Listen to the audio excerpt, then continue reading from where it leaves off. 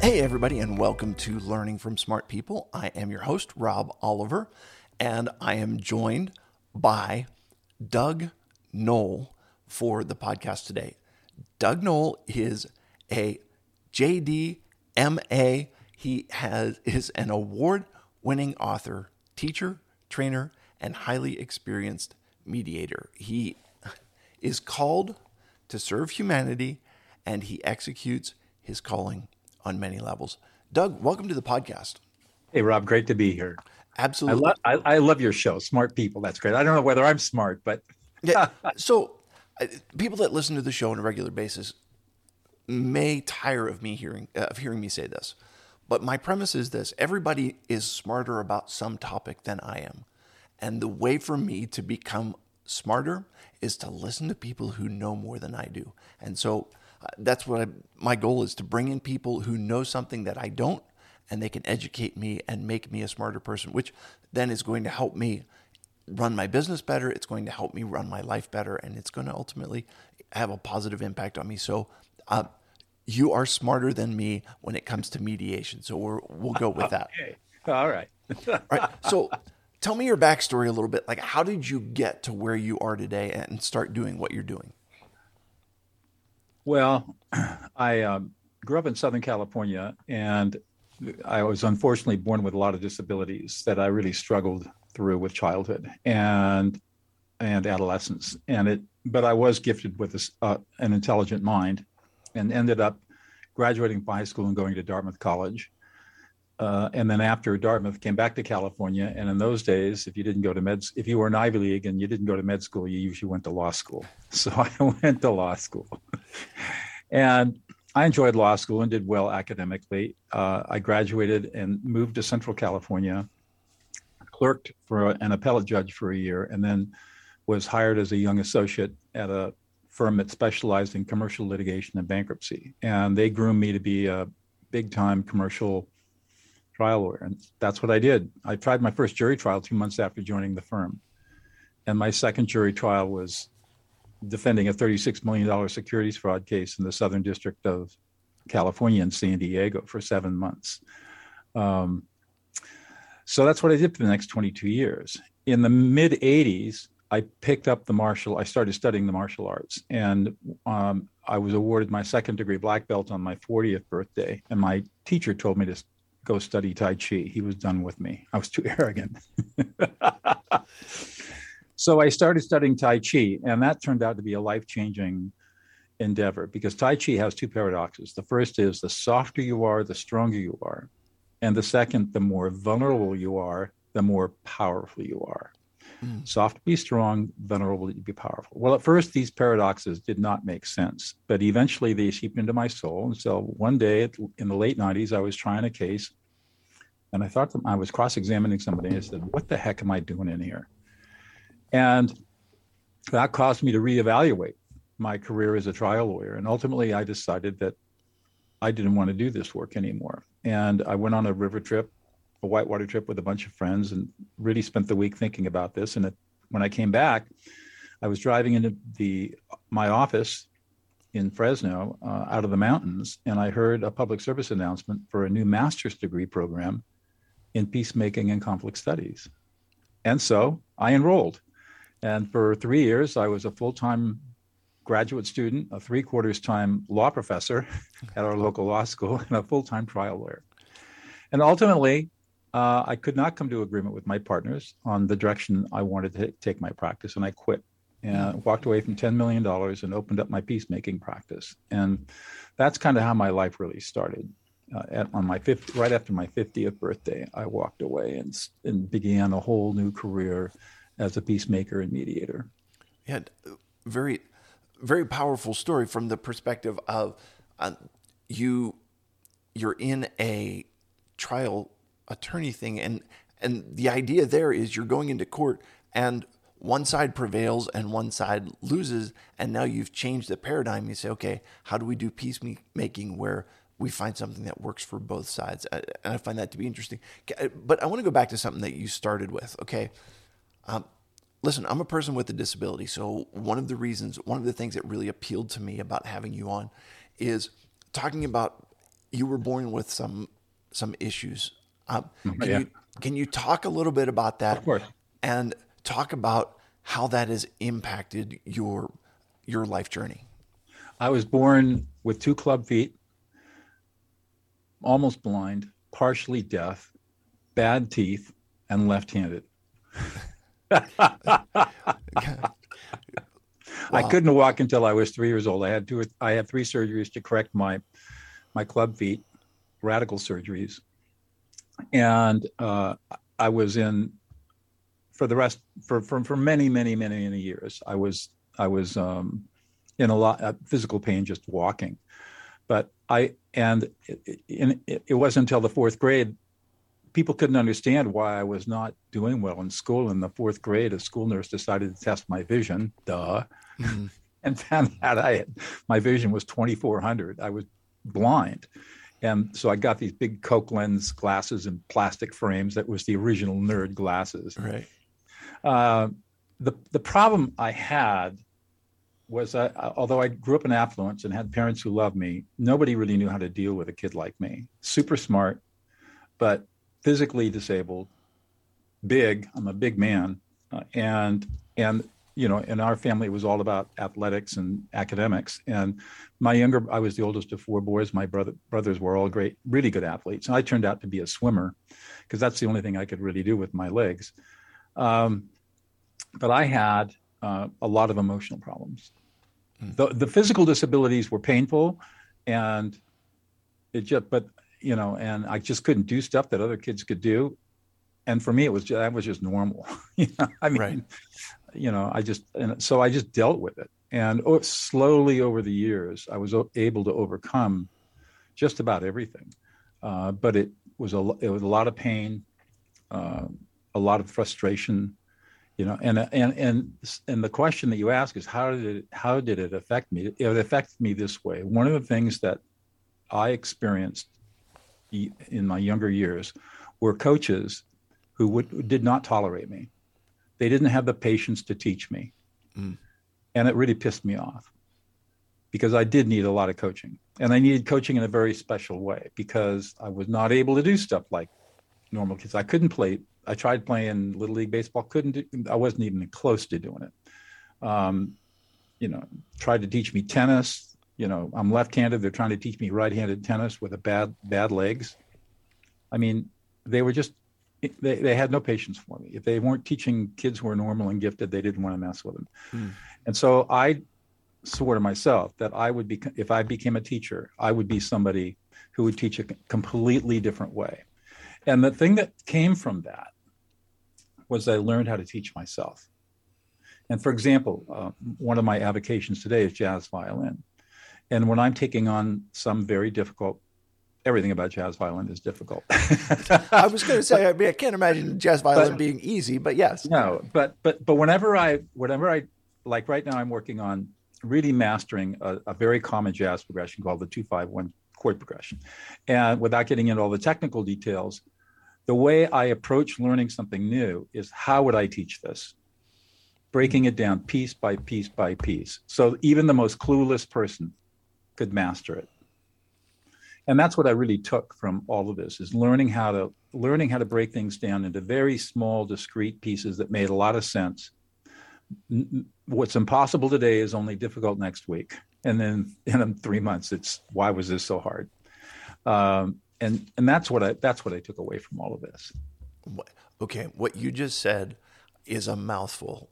What's impossible today is difficult next week, and in 3 months, it's why was this so hard? Amazing. And listen, I'm coming at this from a similar perspective, and that is nobody ever achieved greatness by focusing on what they can't do. And it's how do you take the skills and abilities that you have and do something worthwhile and amazing with them? And part of that, to me, is finding an outlet for it, a creative outlet. So your jazz violin, a very creative outlet that utilizes the skills and abilities that you have. And I also feel like there is, for me, a desire to make the world a better place. Oh, yes. And so as such, I'm looking, how do I use the skills and abilities that I have to make a positive impact on the people around me?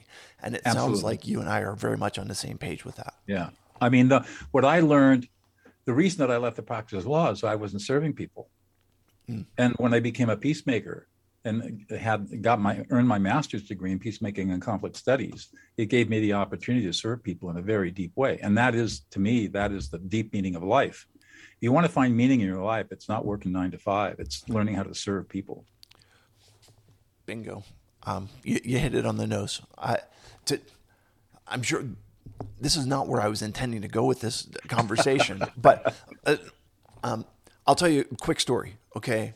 And that is, I was in the hospital. I'm in the hospital more than I would like to be, and was feeling very bad for myself because this was like my 4th or 5th hospital visit within a, 8-month period. And nobody was coming to visit me. And I try and be the encouragement, and here I am needing encouragement, and I'm stuck by myself and no one's there. And I'm a person of faith, and I feel like God said to me, like, well, okay, so what are you doing? And it's like, your cell phone's sitting there. Why don't you call somebody? And so it was in that moment I had an opportunity. I called somebody to encourage them, and it turned out to be the beginning of something very, very powerful. But it was that understanding that when I look inward and say, what am I missing? I feel empty. But when I look outward and say, what need can I serve? What role can I fulfill? How can I invest in other people? The dividends that you reap from investing in other people are lifelong and everlasting. Does that make any sense? Absolutely. I mean, and that's what drove me to start with my colleague Laura Crawford, the Prison of Peace Project, where in 2010 we started training. We started with 15 women serving life sentences in the largest, most violent women's prison in the world, training them to be peacemakers, to stop prison violence. And today it's a huge international organization. Yeah, very powerful. All right, so let's get into what we actually were going to talk about. Okay. Yeah, so you talk about our mental makeup, okay, and the interplay between emotionality and rationality. Can you talk about that a little bit? Yes. Let me preface it by saying I teach a graduate course at Pepperdine Law School called Decision Making Under Stress and Conflict.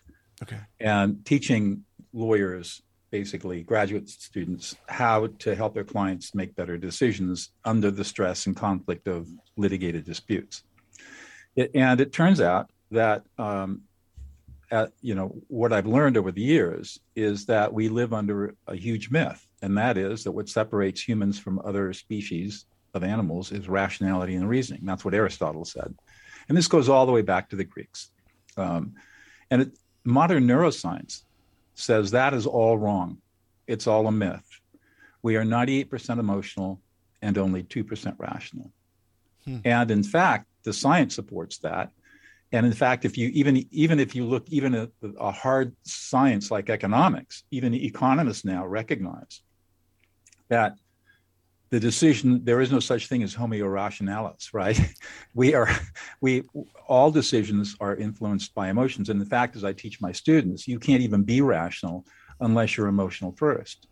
Because how would you know to apply, say, critical thinking or quantitative analysis to a problem unless you had an emotional reaction that told you that there was a problem out there to be solved? Our so-called rational mind cannot see problems. It can only solve problems. The way we see problems is by emotion. Okay, this makes so much sense. It's so simple. The idea of until your emotions are moved, until you're uncomfortable, there's no problem. And then once you are uncomfortable, that's when the rational kicks in to say, I want to move more towards comfort. That's right. That's assuming that you've got a good override system. Right. Okay. Which you may or may not have. Right. And let me just say, I do another podcast. It's called Perspectives on Healthcare. And I had a Canadian guy on who was talking about patient safety and brought to the fore the fact that medical error is like the number 3 cause of death in the United States. Right. And part of the reason for that is because medical professionals are under a tremendous amount of pressure and stress when they are making decisions. And as a result, they are making poor decisions, and those are having a direct impact on patients. And that sounds exactly like what you're talking about. You're talking about it in the legal perspective, but it's the same thing in the medical perspective. And That's correct. Yeah. And the problem is this: we've got this cultural bias against emotions. Now we have an educational system that is based on the myth of rationality, which is a false myth. So it's really an edifice of sand. And as lawyers and doctors and engineers and all professional people, schooling is all about teaching people how to be rational. And emotionality is dropped from the equation immediately. In fact, we're told being emotional is bad. And that's all wrong, because we can't rely on rationality, because we're always going to be emotional. And wouldn't it be better for us to develop emotional competency and master our emotions, not by suppression or repression, but by other skill sets, and then allow our whole being to look at the problem, not just one small, tiny piece of thing we call rationality. And that's what I teach. And I teach people how to master their emotions, how to become emotionally competent. Okay. You've said that phrase now twice, emotionally competent or emotional competency. Tell me more about that. Can you define that, and then Yes. or talk to me a little bit about what it looks like? Emotional competency consists of three basic skills: emotional self-awareness, emotional self-regulation, and empathy, cognitive and affective empathy. The way you learn emotional competency, interestingly enough, is by learning the skill of cognitive empathy, which is a specific skill that I teach. By the way, you cannot learn emotional intelligence. There are a lot of shysters out there in the corporate training world that talk about, I'm going to increase your emotional intelligence. No, you can't do that. It's like saying, I can increase your IQ. I can increase your IQ test. Emotional intelligence is a test. It's not a skill. The way you score well on emotional intelligence tests is by having high emotional competency. So you want to learn the skills of emotional competency to allow you to perform well and score high on an emotionally intelligent test. So you read this is a big thing in all the business magazines now about emotional intelligence, and these leaders say these 5 things to show that they're emotionally intelligent. No. None of that stuff shows emotional intelligence. What shows emotional intelligence is emotional competency, which are skills that can be taught and mastered. But the skills they're not intuitive. So you have to have a coach or a teacher teach you this stuff, because although we have the ability to learn them, we have to be taught, just like riding a bicycle, and we have to practice. Okay. You mentioned a phrase in there, cognitive empathy. Yes. Help me with that one too. Okay. Cognitive empathy is a technical word that describes the ability to read, assimilate, interpret, and reflect back the emotional experience of another human being. And you do this through a technical process known as affect labeling, which is really emotional reflection. And all you learn how to do is to tell another person how they're feeling, what they're feeling, what their emotional experiences are. So I would say, Rob, you're really excited right now. You're really happy. You feel you're very engaged and you're very interested. That would be a positive emotional reflection of your emotional experience in the moment. If somebody were angry, you would say, oh man, Rob, you're really pissed off. You're really angry. You're frustrated. Nobody's listening to you. You don't feel appreciated. You feel completely ignored. And you're a little embarrassed, and you're anxious and concerned and worried. And you're sad. And you feel like you've been completely betrayed. So, and what brain scanning studies show is that when you engage in this process of affective labeling, which is cognitive empathy, the emotional centers of the brain are inhibited at the same time the right ventrolateral prefrontal cortex is activated. So literally, you calm down and begin to think again. And study after study shows this very interesting, unique effect in all human brains. It's not culturally based, it's biologically based. And it has the effect of calming any emotional or angry person down in less than 90 seconds. Okay. Can you help me out here? Because you said, one of the things you said was the only way to get there is with a coach or a guide. is there some small step that can be taken? Sure. Are there any practical guidelines that you can give Absolutely. us today to say, like, hey, you know what? Here's a couple things you can do that are simple and baby steps. Right. Here's how I teach it, and here's the exercise to practice. First of all, don't ever take anything that I say at face value. This is experiential. You've got to put your lab coat on, and you've got to become the laboratory experimenter and test it out for yourself. And the best way to test it out is in a low-risk social situation. My favorite laboratory is Starbucks. So you go into Starbucks, and you're in line or not. You go up to the barista who's taking your order and your card, and you look him in the eye, and you say, "Hey, you look really happy today." Just say that, and then put your metaphorical lab coat on. Get your clipboard out, metaphorically, and observe how they behave.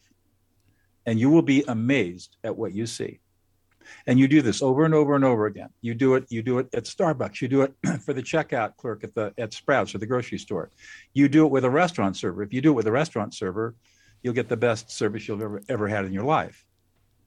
And basically what you are doing is you're testing out the idea of what it's like to listen another person into existence. Because this deep emotional listening validates people at a very, very, very deep level. They feel heard. They feel like you really understand them, that you get them, and they're extremely grateful. And at the same time that you practice this stuff, you are rewiring your own brain to become more emotionally self-aware, which then allows you to become to emotionally self-regulate. That's the power of it. Okay. Let me just make sure I understand. I'm putting everything together that you've said. Okay. And it's not just saying to the barista at Starbucks, "You look happy today." You are looking at them and trying to read them. Correct. Or to say, "You look worried, you look irritated, you look." Correct.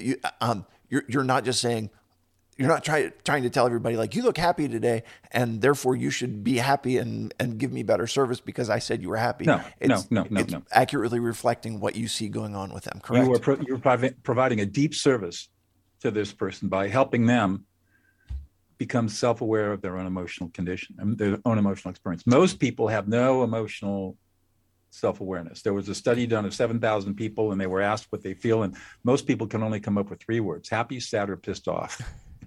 I mean, that's not being very emotionally aware. Right. Okay. How do you handle when people don't react well to that? Okay. And let me just give you an example. Right. Can I give you an example? Absolutely. My wife comes home from work and I say, "You look tired." And she says, "Why does everybody tell me I look tired? I don't want to be tired." And she doesn't, what I'm sensing, whether or not it's real or not, I don't get there's a reason that she doesn't want to be that. Okay, so sometimes you'll get pushback. Now, tired is not an emotion; it's a physical state. But you could say something like, "You just had a really rough day. You're frustrated. You didn't feel supported. You felt unappreciated, and you're burned out, and you're anxious and worried." And she says, "Who the heck do you think you are, my psychotherapist?" All right. When that doesn't happen very often, but it does happen. You overdid it. You're too good. Because what happens is most of us stop maturing emotionally at 6 years old. And then we grow up into mature adults, physically mature, and we have all kinds of facades around us. But really, we have a big wall around us to hide all of our emotional insecurities and pain and lack of emotional safety that we stopped experiencing at about 6 years of age. And almost every adult has this experience where deep inside themselves that they see themselves as being weak and emotional and carry all this pain and emotional baggage they've never really worked with. When you affect label somebody, you're like a superhero pushing through all of those walls. Okay. And all of a sudden, this person, even your wife, sees that you see them for who they really are. And it scares the crap out of them. And so they push back. They want to close that wound up as fast as they can. And so that's the pushback. So all you do is you back off, say, "Oh, sorry," and then come back 15 or 20 minutes later, let the brain calm down a little bit. And you say, "Oh, you just had a really rough day, totally unappreciated. Stop." And she'll say, "Yeah, exactly right. I can't believe how stupid they are. Right. Something like that, right? Sure. Okay. So let me just say, I've always had a theory that men stop maturing at like 12 because every guy, if you give him the right stimuli, like he giggles about stuff that a 12-year-old boy would find humorous. But we're talking about a different understanding. You're talking about emotional development. Correct. And you're right. I think there are walls that are built around there, walls of protection, and you don't want to necessarily let anybody in. And just in a real brief, what do you think the reasons are why people are so afraid to let anybody in there? Well, number one, we have this cultural bias against emotions, right? The myth of rationality. Okay. Number two, because of that, our parents are not emotionally competent. And so they don't know how to teach us to be emotionally competent because they don't know themselves. They were just taught what they were taught by their parents. So this is passed on from this trained incapacity is passed on from generation to generation. And number three, because parents are not in control of their own emotions, they tend to invalidate their children's emotions. So, for example, remember when you were 2 or 3 years old and you were out running around and you fell down and you skinned your knee and started to cry? You were told, stop crying, be a big boy. Don't be a wussy. Big boys don't cry. Be a manly man. Stop being a sissy. Stuff like that. Every single one of those statements invalidates the experience you're having in that moment. And when that's fed to you for 18 years in your family, which it is, you learn to stuff your emotions. You learn that it is not emotionally safe to be your emotional self. And so you build up these barriers around you. And it happens for women too, girls and women. And we build all these barriers around because we learn that to express emotion in any way is dangerous, and especially dangerous around our parents. So at around 6 years old, we stop feeling emotionally safe, and we have to start building these walls. Okay. And it's devastating. Yeah, very powerful. Listen, I could probably talk to you for quite some time, but we are out of time. If people want to learn more about you, get in touch with you, what's the best way? I've built a webpage for everybody who's listening, only for your show, and the URL is https://smart-people. Wonderful. I will make sure and include that in the show notes, and folks, encourage them to check you out. I'll just give out my email address too. I'm a solo practitioner. I have no staff, none of that. If you want to contact me, just email me at Doug@DougNoll, DougNoll.com. I answer all my own emails, and I'm happy to respond to any questions that anybody who's listening to this might have. Fantastic. Doug, thank you so much. I appreciate you sharing. It's been an interesting conversation, to say the least. It is now time for 3 questions to establish your humanity. Are you ready for these, my friend? I am ready. Okay. So when you were a little kid, who was your hero? Who did you look up to or want to be?